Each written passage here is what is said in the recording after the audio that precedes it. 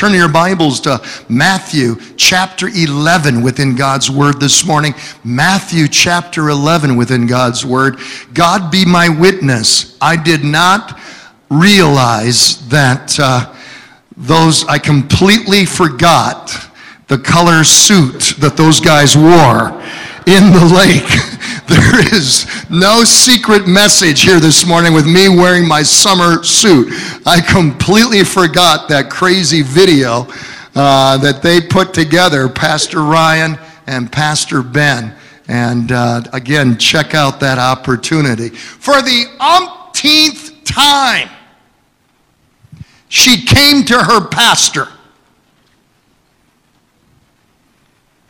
This wife consistently, continually came to her pastor asking for advice, asking for counsel, asking for prayer with her ornery husband. And for the umpteenth time she had come to her pastor, this time she said, "I'm so discouraged."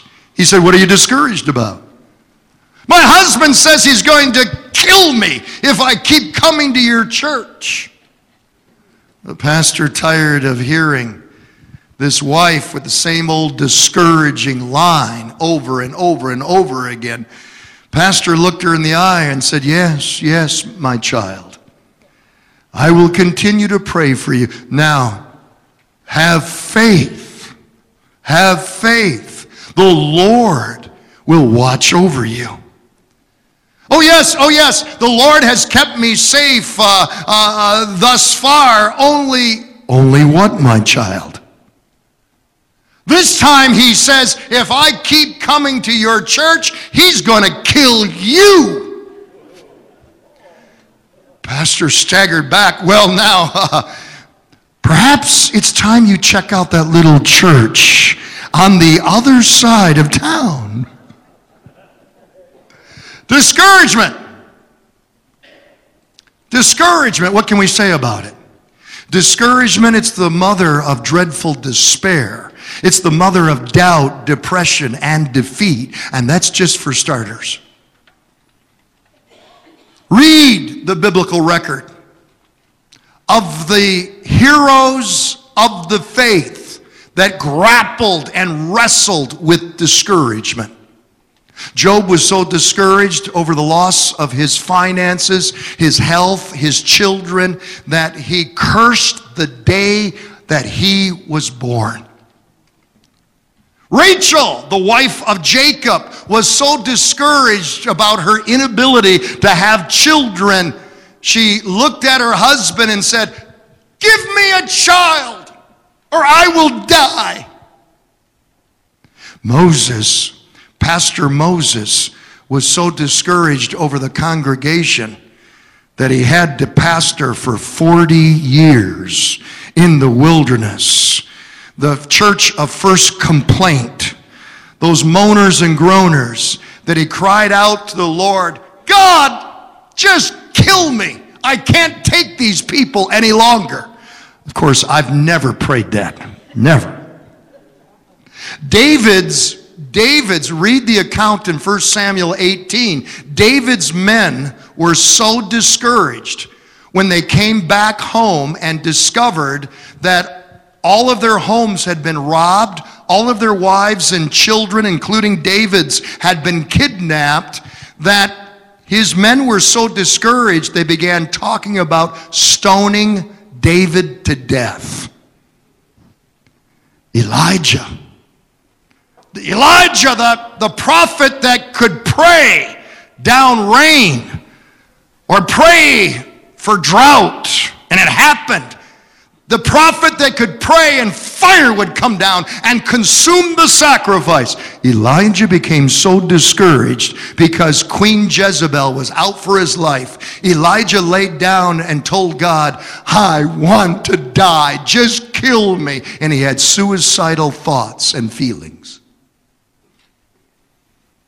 I've never, ever met a person who has not been discouraged at one time or another. Even the spiritual giants of God's Word, the superheroes of the faith, grappled with seasons dreadful seasons of discouragement. Discouragement, think of it, it's ruined promising careers. It's ruined businesses. It's dealt the death blow to love and to marriage and the peace of a home. Discouragement has shattered more dreams, more plans, more vision than we can care to enumerate.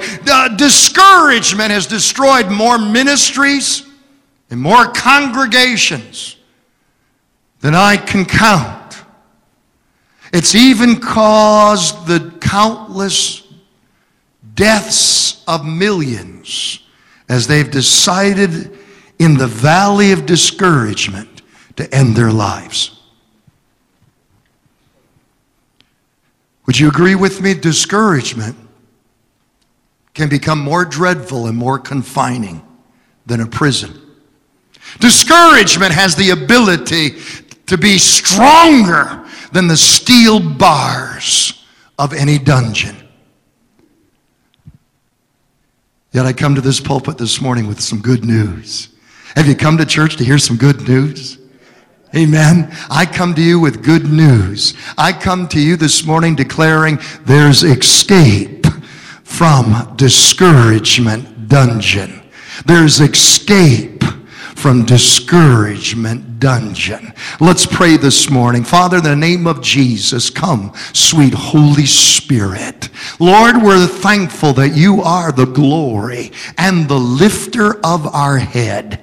And discouragement does not need to be the epitaph on our life. That, Lord, there's escape from this death-dealing blow of the enemy of our soul. In the name of Jesus, we pray it. Amen and amen.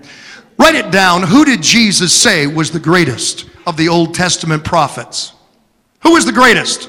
Not Elijah, not Jeremiah, not Isaiah, not even Moses. Who was the greatest? Write it down. John the Baptist. John the Baptist. Jesus said in Matthew 11:11, truly of all men ever born, none shines more brightly than John the Baptist. Think of his credentials. John the Baptist had a miraculous birth. His mother was unable to have children, and here she was in her old age, and God brought a miracle. Her and Zacharias, Elizabeth and Zacharias, conceived, and she had a baby in her womb.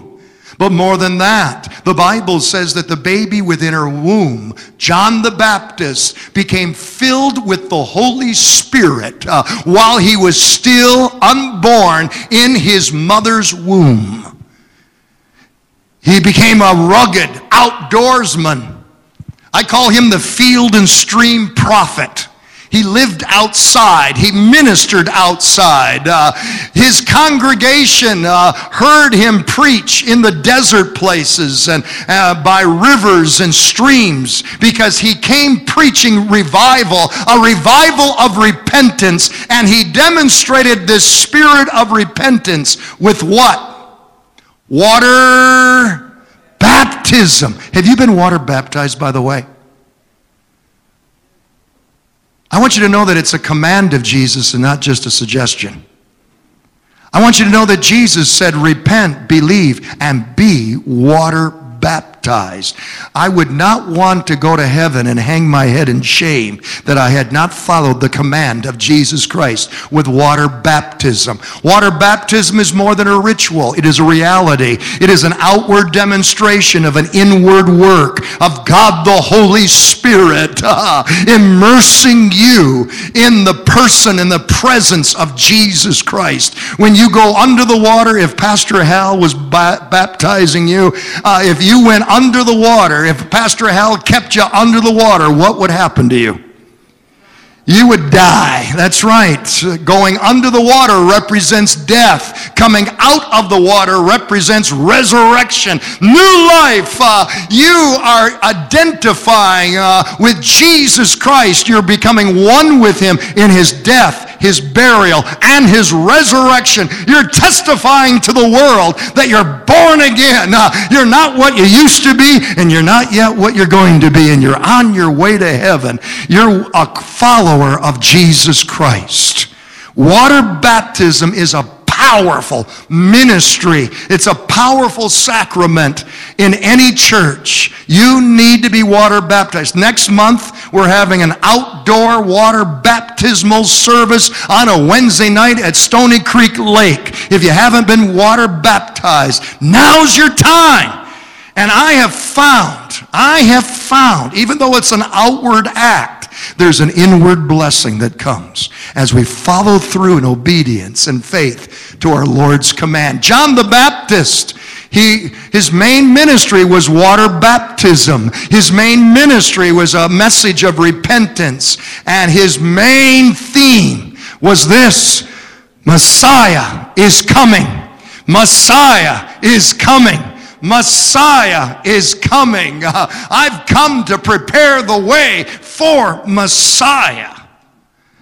Matthew 3 verse 1, in those days John the Baptist came preaching in the wilderness of Judea, saying, repent, for the kingdom of heaven is at hand. And he came preaching that the Messiah was coming. And one glorious day, John met Messiah.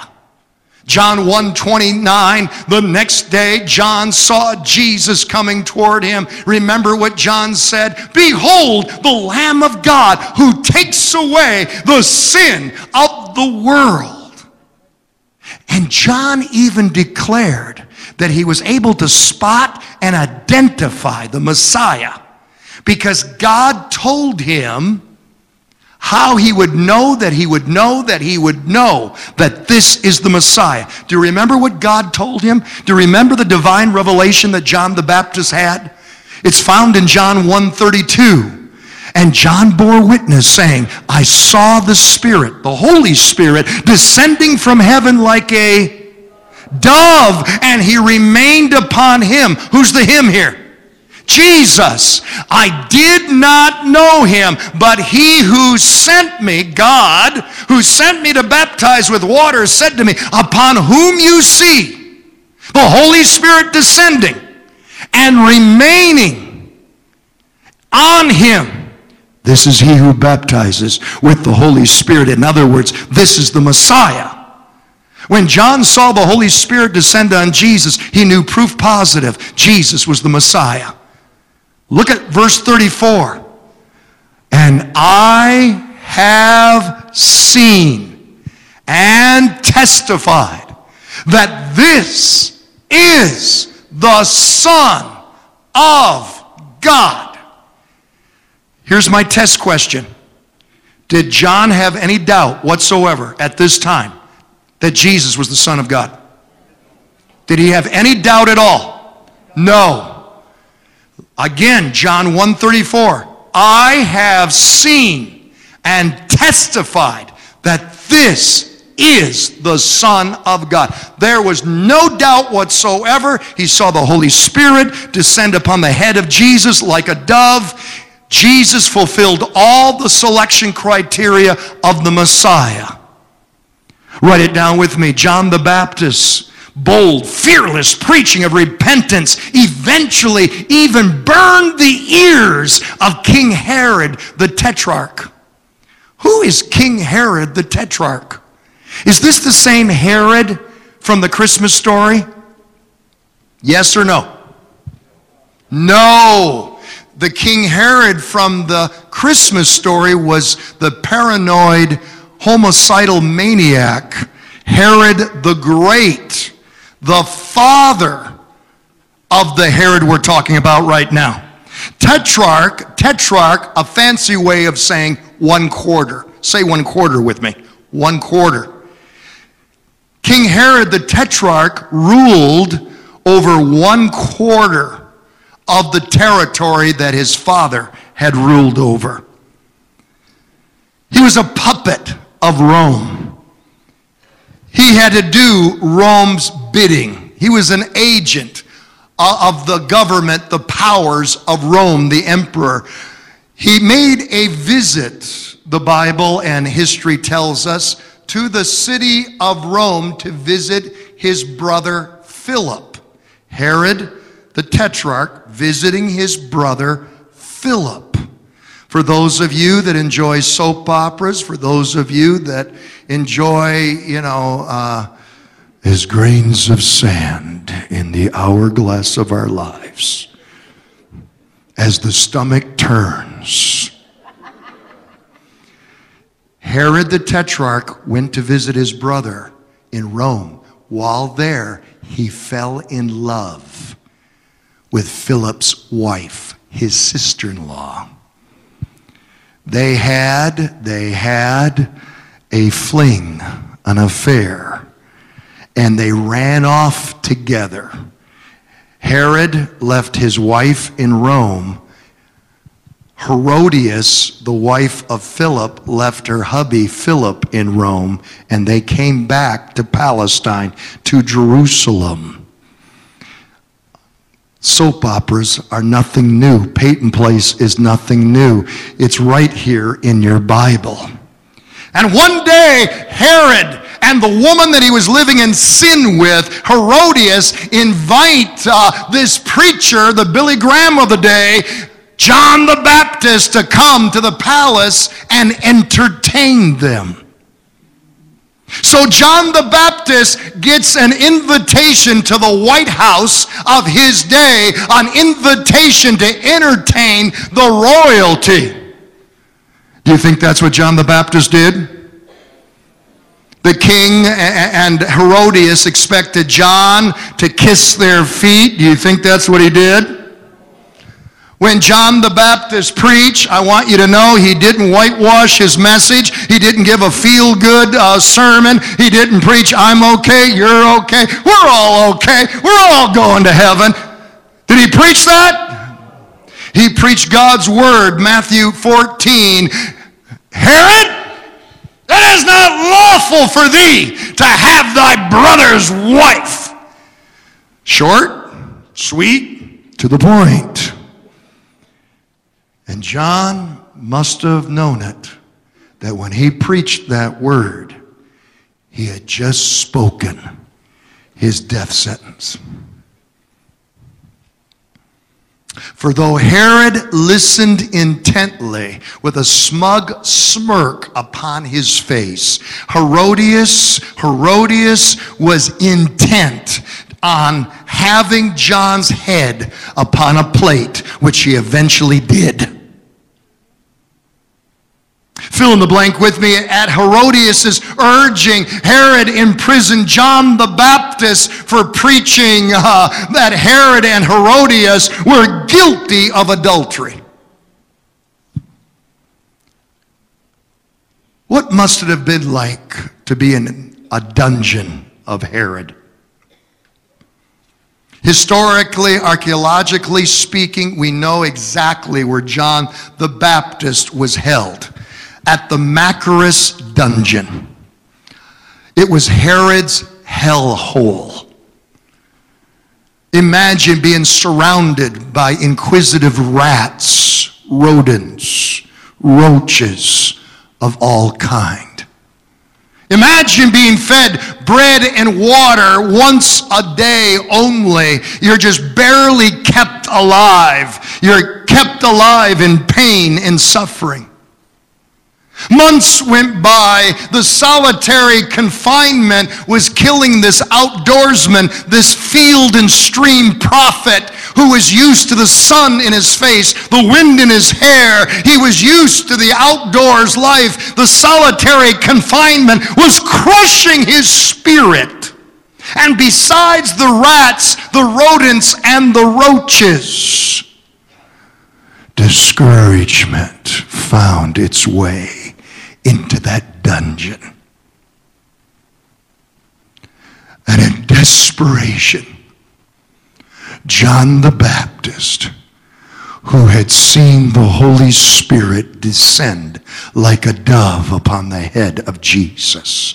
John the Baptist, who had said, behold, the Lamb of God who takes away the sins of the world. John the Baptist, Baptist that had borne witness that Jesus is the Son of God, this same John the Baptist, in Discouragement Dungeon, sends a message to Jesus saying this: are you the one who is to come? Or should we expect someone else? Do you see the why question there that so many of us have gone through? If you're really the Son of God, why am I still in solitary confinement in Herod's hellhole? Do you see the doubt? Do you see the discouragement? Discouragement will do that to you. How many of you like garage sales? Huh? Come on, be honest. This is church. Don't you dare walk out here without raising your hand up if you really do like garage sales. Oh yeah. My wife and my daughters, my. If Walmart wasn't enough, they're always bringing something home from shopping at Salvation Army or Goodwill. And this season of the year, it's garage sales and rummage sales. And then Becky loves putting on garage sales. And I come home and I'm looking for a tool. I'm looking for something to work on the lawn. And I'll say, where's my weed whacker? What did you do? I sold it. I got $10 for it. I paid $150 for it. It's like new. Craftsman. It was said that the devil put on a garage sale.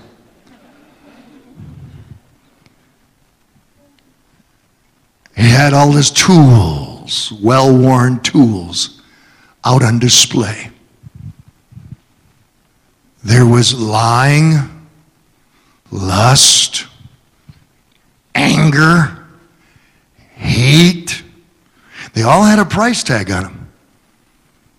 Satan's tools, devices to bring souls down and destroy them. But one tool, and I've learned to do this, one tool had a tag on it: this is not for sale. It was a very well-worn tool.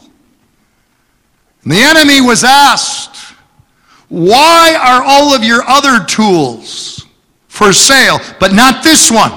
What is this tool? Old Slewfoot said, I can spare all these other tools. I can go ahead and sell them.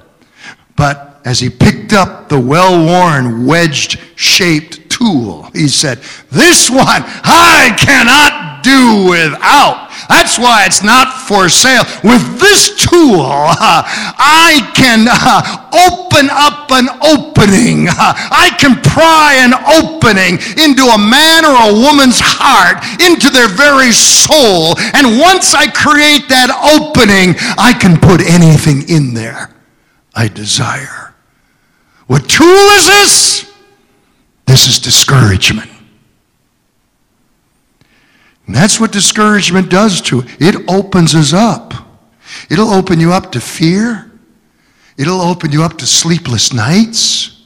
It'll open you up to feeling like a loser, a failure, a lousy parent. It'll open you up to evil devices.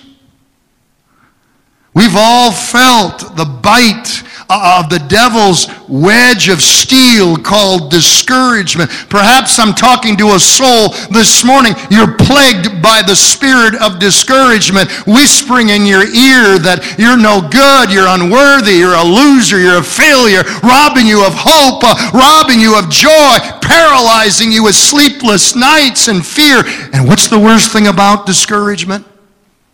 The worst thing about a season of discouragement is not the sense of failure, loss, loneliness, or hopelessness.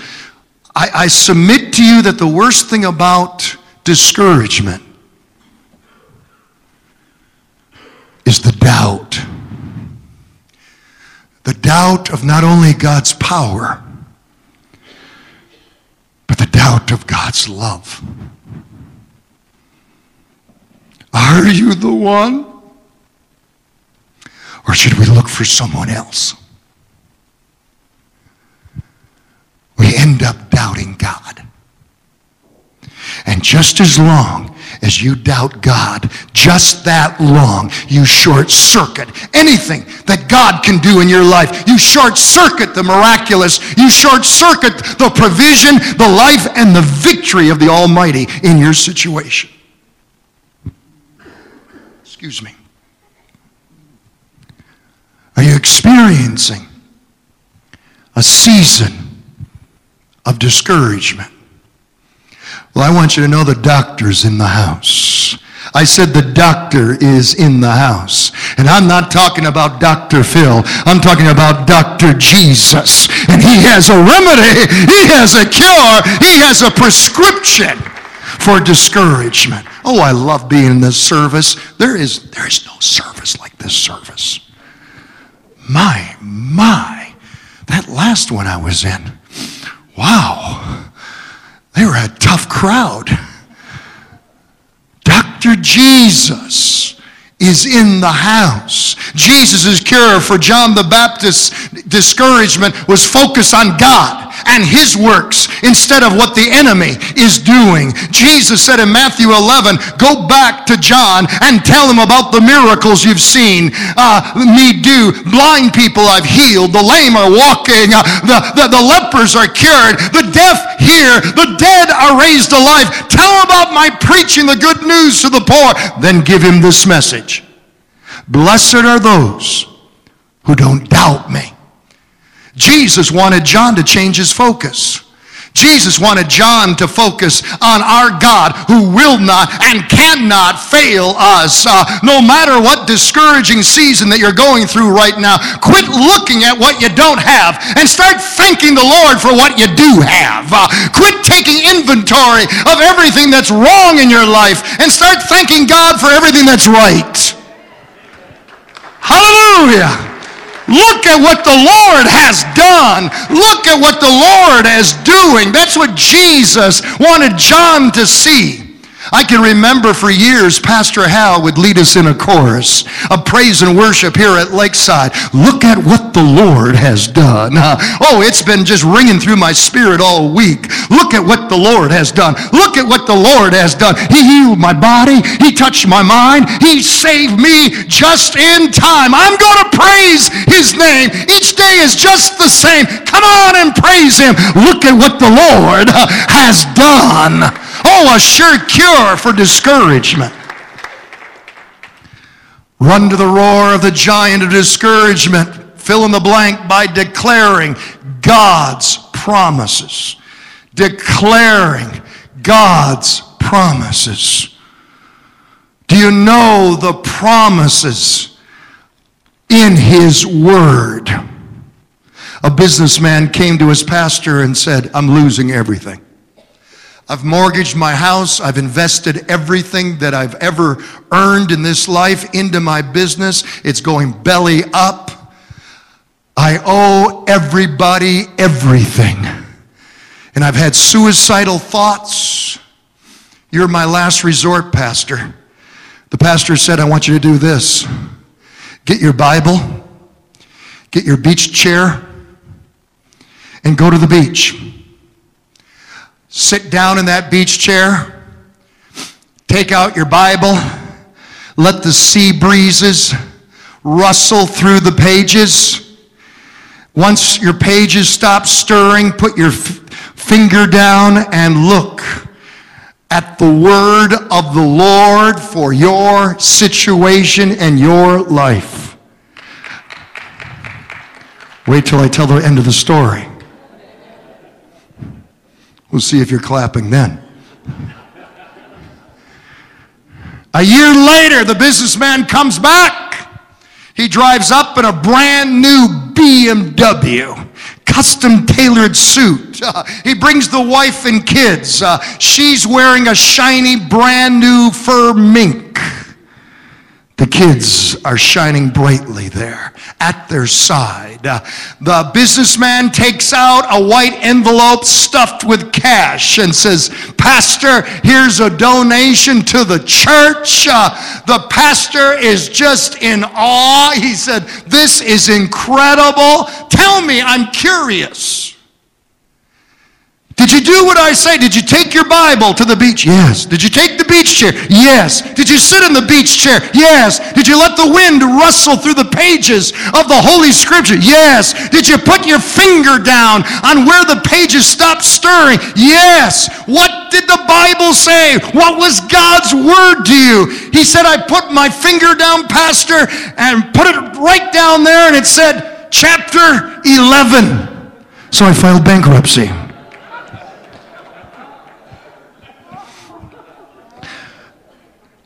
Now, I don't think that's what God wants you or I to do. That is not the word of the Lord or the promises of Holy Writ that I'm referring to here this morning.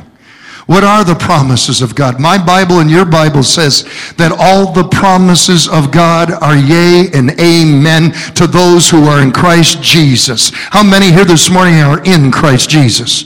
You're in Christ. If you don't raise your hand, I'll make an appointment with you. Okay. I'll know who to preach to in the end.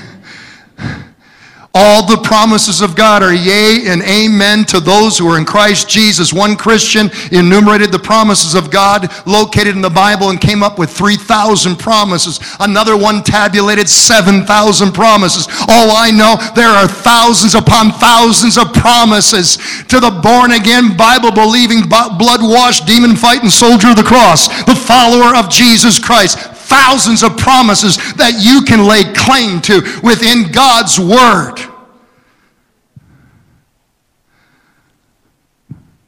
It's not enough to believe those promises. It's not enough to read those promises. It's not enough to memorize, meditate, and study those promises. It's not enough to receive those promises. I taught it just Wednesday night in my class. Honey, sir, ma'am, you need to release those promises. You need to release those promises. There is power in your declaration. There is power in your proclamation. There's something about getting it in your spirit, transcribing it in your brain, and releasing it out of your mouth. The Bible says that with a man's heart we believe and we are justified, and with our mouth we confess that Jesus is Lord and we are saved. Think of it, through your confession you're born again. In fact, the Bible says in Proverbs 18, death and life are in the power of the tongue. What are you confessing? Are you confessing the discouraging, death-dealing, doubt-ridden words of the enemy? Are you going through day after day saying, nothing ever good ever happens to me? Other people are born under a lucky star, but not me. I always come at the short end of the stick. I'm a nobody. Nothing good will ever come my way. You got it. You said it. You believe it. And that's going to settle it. I don't know about you. I want to go through life declaring that my God is God and He's on the throne and everything's going to be all right. I want to speak the positive, God's restorative, life-giving, joy unspeakable, victorious words. I've always wondered as a pastor, what would it be like to fill God's holy room with the power of faith-talking, faith-speaking, God-blessing, promise-filled confession? How many know at least one promise from God's Word? Raise your hand. How many of you know at least one promise from God's Word? Okay, you can put your hands down right now. Then somebody, a lot of hands were lifted up. Somebody out there, give me a promise from God's Word. You got to lift your hand up first so I can recognize you. Eugenia, I will never leave you or forsake you. Somebody else. Don.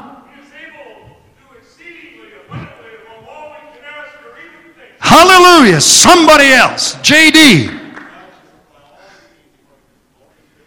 He'll supply all of our needs. Amen. Sheila. Say it again. I am a child of the Most High God. You're going to have to speak up. The hearing's starting to go. Amen. Anne Marie. All of our diseases. Amen. Somebody else. Gail. But joy cometh in the morning. Amen. Somebody else. Give me a word. Kathy. By his stripes I am healed. Amen. Amen. Rita. The Lord is my shepherd, I shall not want. Anybody up there in the balcony, you're closer to heaven. You should be more godly. John. Amen. Amen. Praise the Lord.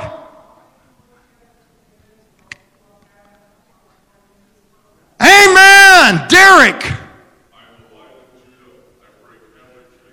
Hallelujah, the Lion of Judah who breaks every chain. Amen. Do you sense victory growing in this place? Amen. Colleen.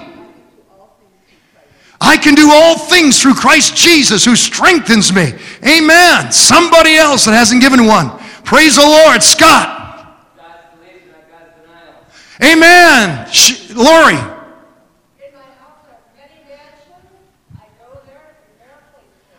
There's hope for tomorrow. Amen. Diana. My grace is sufficient for you. Praise the Lord. Ronnie. If God be for me, who can be against me? Amen. One of my favorites. Praise the Lord. Where are the men in this church? Man, mostly the gals. Only the gals read the Bible? My. David. Praise the Lord, one of our Detroit police officers. Hallelujah. He knows the Word of God. That's greater than the gun that he carries. Amen. Amen. Praise God. Yes.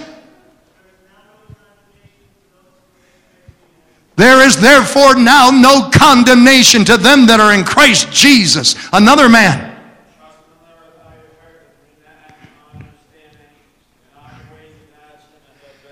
And he shall direct your path. Amen. Praise the Lord. Praise God. Amen. Elizabeth. Without him I can do nothing, but with him all things are possible. To them that believes. Let's give God all the glory. Hallelujah. Hallelujah. If I let you keep going, this whole place will get raptured. Amen. Write it down. Discouragement can't survive in a thankful heart. Discouragement can't survive in a thankful heart. Paul said in 1 Thessalonians 5:18, in everything,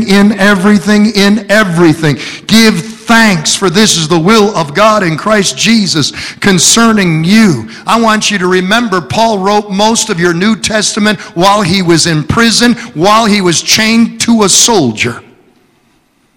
Yet, his letters to the church are brimming over with thanksgiving. He says, in everything, give thanks. Why does he say, in everything, give thanks? Why not for everything, give thanks? Because we don't thank God for our problems. Rather, we're called to keep thanking God in spite of our problems. Thanksgiving opens the door to the presence and the power of the Almighty in our lives. Thanksgiving gets our focus off of our problems onto our problem solver. We often count our blessings on our fingertips and our problems on our calculators. Thanksgiving is giving praise to God for who He is, for what He has done, for what He is doing. And here's the real power of it. Thanksgiving finds its ultimate victory when we thank the Lord for what He will do. By praising the Lord in advance for the victory. Thanksgiving will cause your faith level to rise until you see God upon the throne And you're able to declare, cancer does not rule, bankruptcy does not reign. My God is upon the throne. My Lord omnipotent reigneth on high. God is upon the throne, and everything's going to be all right. With God, all things are possible. And that's what a faith-filled thanksgiving spirit will do in your life and my life. What was John the Baptist? What was his end? What was his end? Jesus said there was no greater prophet ever in the Old Testament. What was his end? Sometimes the end is not what we expect. John the Baptist lost his head, but he didn't. Here's the victory. Here's the victory. Here's the victory. Don't miss out on it. He lost his head, but he didn't lose his faith. In the final bottom line of all things, and all things, no matter what you go through, if you don't throw in the towel, if you don't choose to go AWOL, if you choose to keep your head held up high, if you choose to keep anchored in the promises of God, which are yea and amen in Christ Jesus, if you choose to declare, I know in whom I have believed and am persuaded that he is able to keep that which I have committed unto him against that day, if you choose to remain faithful unto the end, cancer has not won its victory. Disease has not won its victory. Old age, death has not won the victory. Faith wins the victory. John the Baptist did not get an Olympic gold medal. He didn't get an Oscar at the Oscar Awards ceremony. He did not receive the Medal of Honor by the United States President. What he did receive as he walked through the gates of glory was the applause of heaven. Because the accolades and the applause of men, they matter nothing in this world. What really matters on that day of days, will you receive the accolades, the applause of heaven? And then our Father said, my son, well done, thou good and faithful servant, and enter in to the joy of the Lord.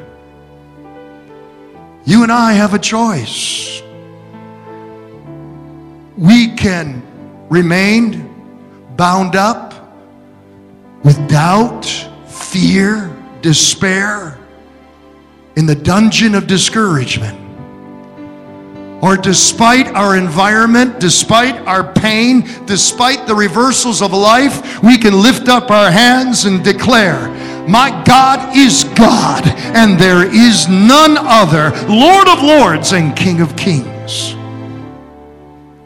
There's someone that attends this church that over a year ago, if you would have told me what I'm about to share with you, I'd say, no way. No way. In my wildest dreams, this person could not be this way.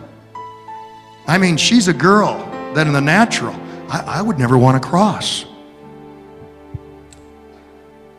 But she's gone through a season of disease. Stage 3 breast cancer. And in the past 6+ months, I have seen just a whole brand new person emerge. I've shared with many of you before how every night I get text messages. I get 10+ text messages. My droid, I mean, it whistles like a bird singing in the morning. All those text messages coming through. And every text message is a promise from the Bible. Every text message is thanking the Lord for what he will do. Every text message is one of hope, one of positivity, God confidence in what the Lord has done, what the Lord is doing, and what God will do. It's a shout of victory before the walls of Jericho come crashing down. Until this last text message, it's always been one of thanking the Lord for what He will do. I just got a text message for what the Lord has done. What the Lord has done. I want to show this on the screen to you right now. I showed it to my class Wednesday night. Psalms 120. I took my troubles to the Lord. I cried out to Him, and He answered my prayer, she wrote. Psalms 145, verse 13. The Lord is faithful to all His promises, she wrote. Deuteronomy 7:9, the Lord your God is God, the faithful God, keeping His covenant of love to 1,000 generations. Do you see how she's confessing, declaring God's word? I remind you, God's word is an anointed word. It's a power word. It must transact kingdom business when you release it from your mouth. Then she wrote, most wonderful, amazing, spectacular news ever. I am blessed and have God's favor. No lymph node involvement. The original spot is gone. I am cancer free. Thank you, Jesus. Forever I will praise your name. Text messages from Lynn Short, a faithful member here at Lakeside Assembly of God. I ask you this morning in closing, will you praise Him? Will you thank Him even before the miracle comes? Will you be that one who says, like Lynn Short, I'm not going to wait and see the test results. I'm going to thank Him now. I'm not going to wait until the pain goes away. I'm going to praise Him right now. I'm thanking you right now, Lord. I'm not going to wait for my financial situation to turn around. Lord, I'm going to lift up my hands and declare your promises right now that I'm the head and not the tail, that you give the power to get wealth, that my God shall supply all of my needs according to His riches and glory. I'm not going to wait. I'm not going to wait until I understand the why question. Lord, I'm going to be faithful to lift up my head, to lift up my voice, and to praise you. Thank you right now for God, you're my glory. And in every dungeon of discouragement, you're my glory and the lifter of my head. Would you stand to your feet with me right now in the name of Jesus? For the dungeon of discouragement, I declare to you there's escape. In fact, there's victory in the name of Jesus. Sing it with us right now. You're my glory and the lifter. My glory and the lifter of my head.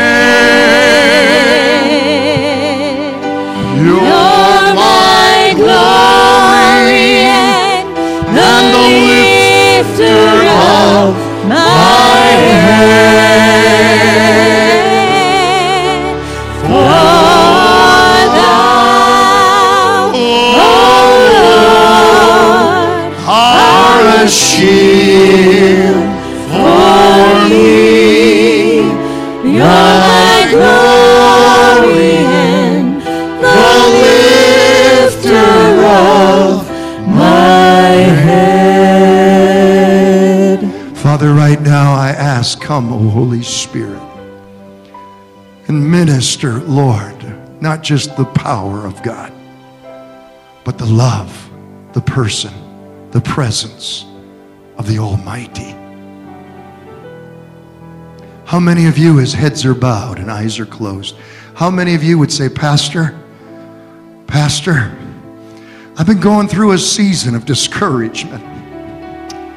I've been wrestling with a dungeon of discouragement.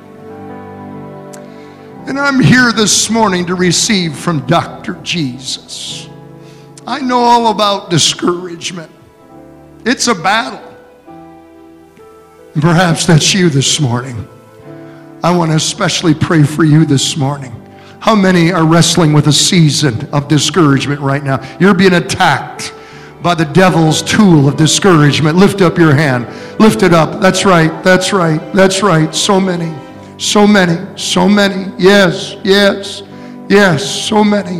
Amen. Amen. Amen. I want to invite you. I don't force you. I want to invite you to join me down here at this altar. I've been there. I know all about it. Would you come right now as we sing it?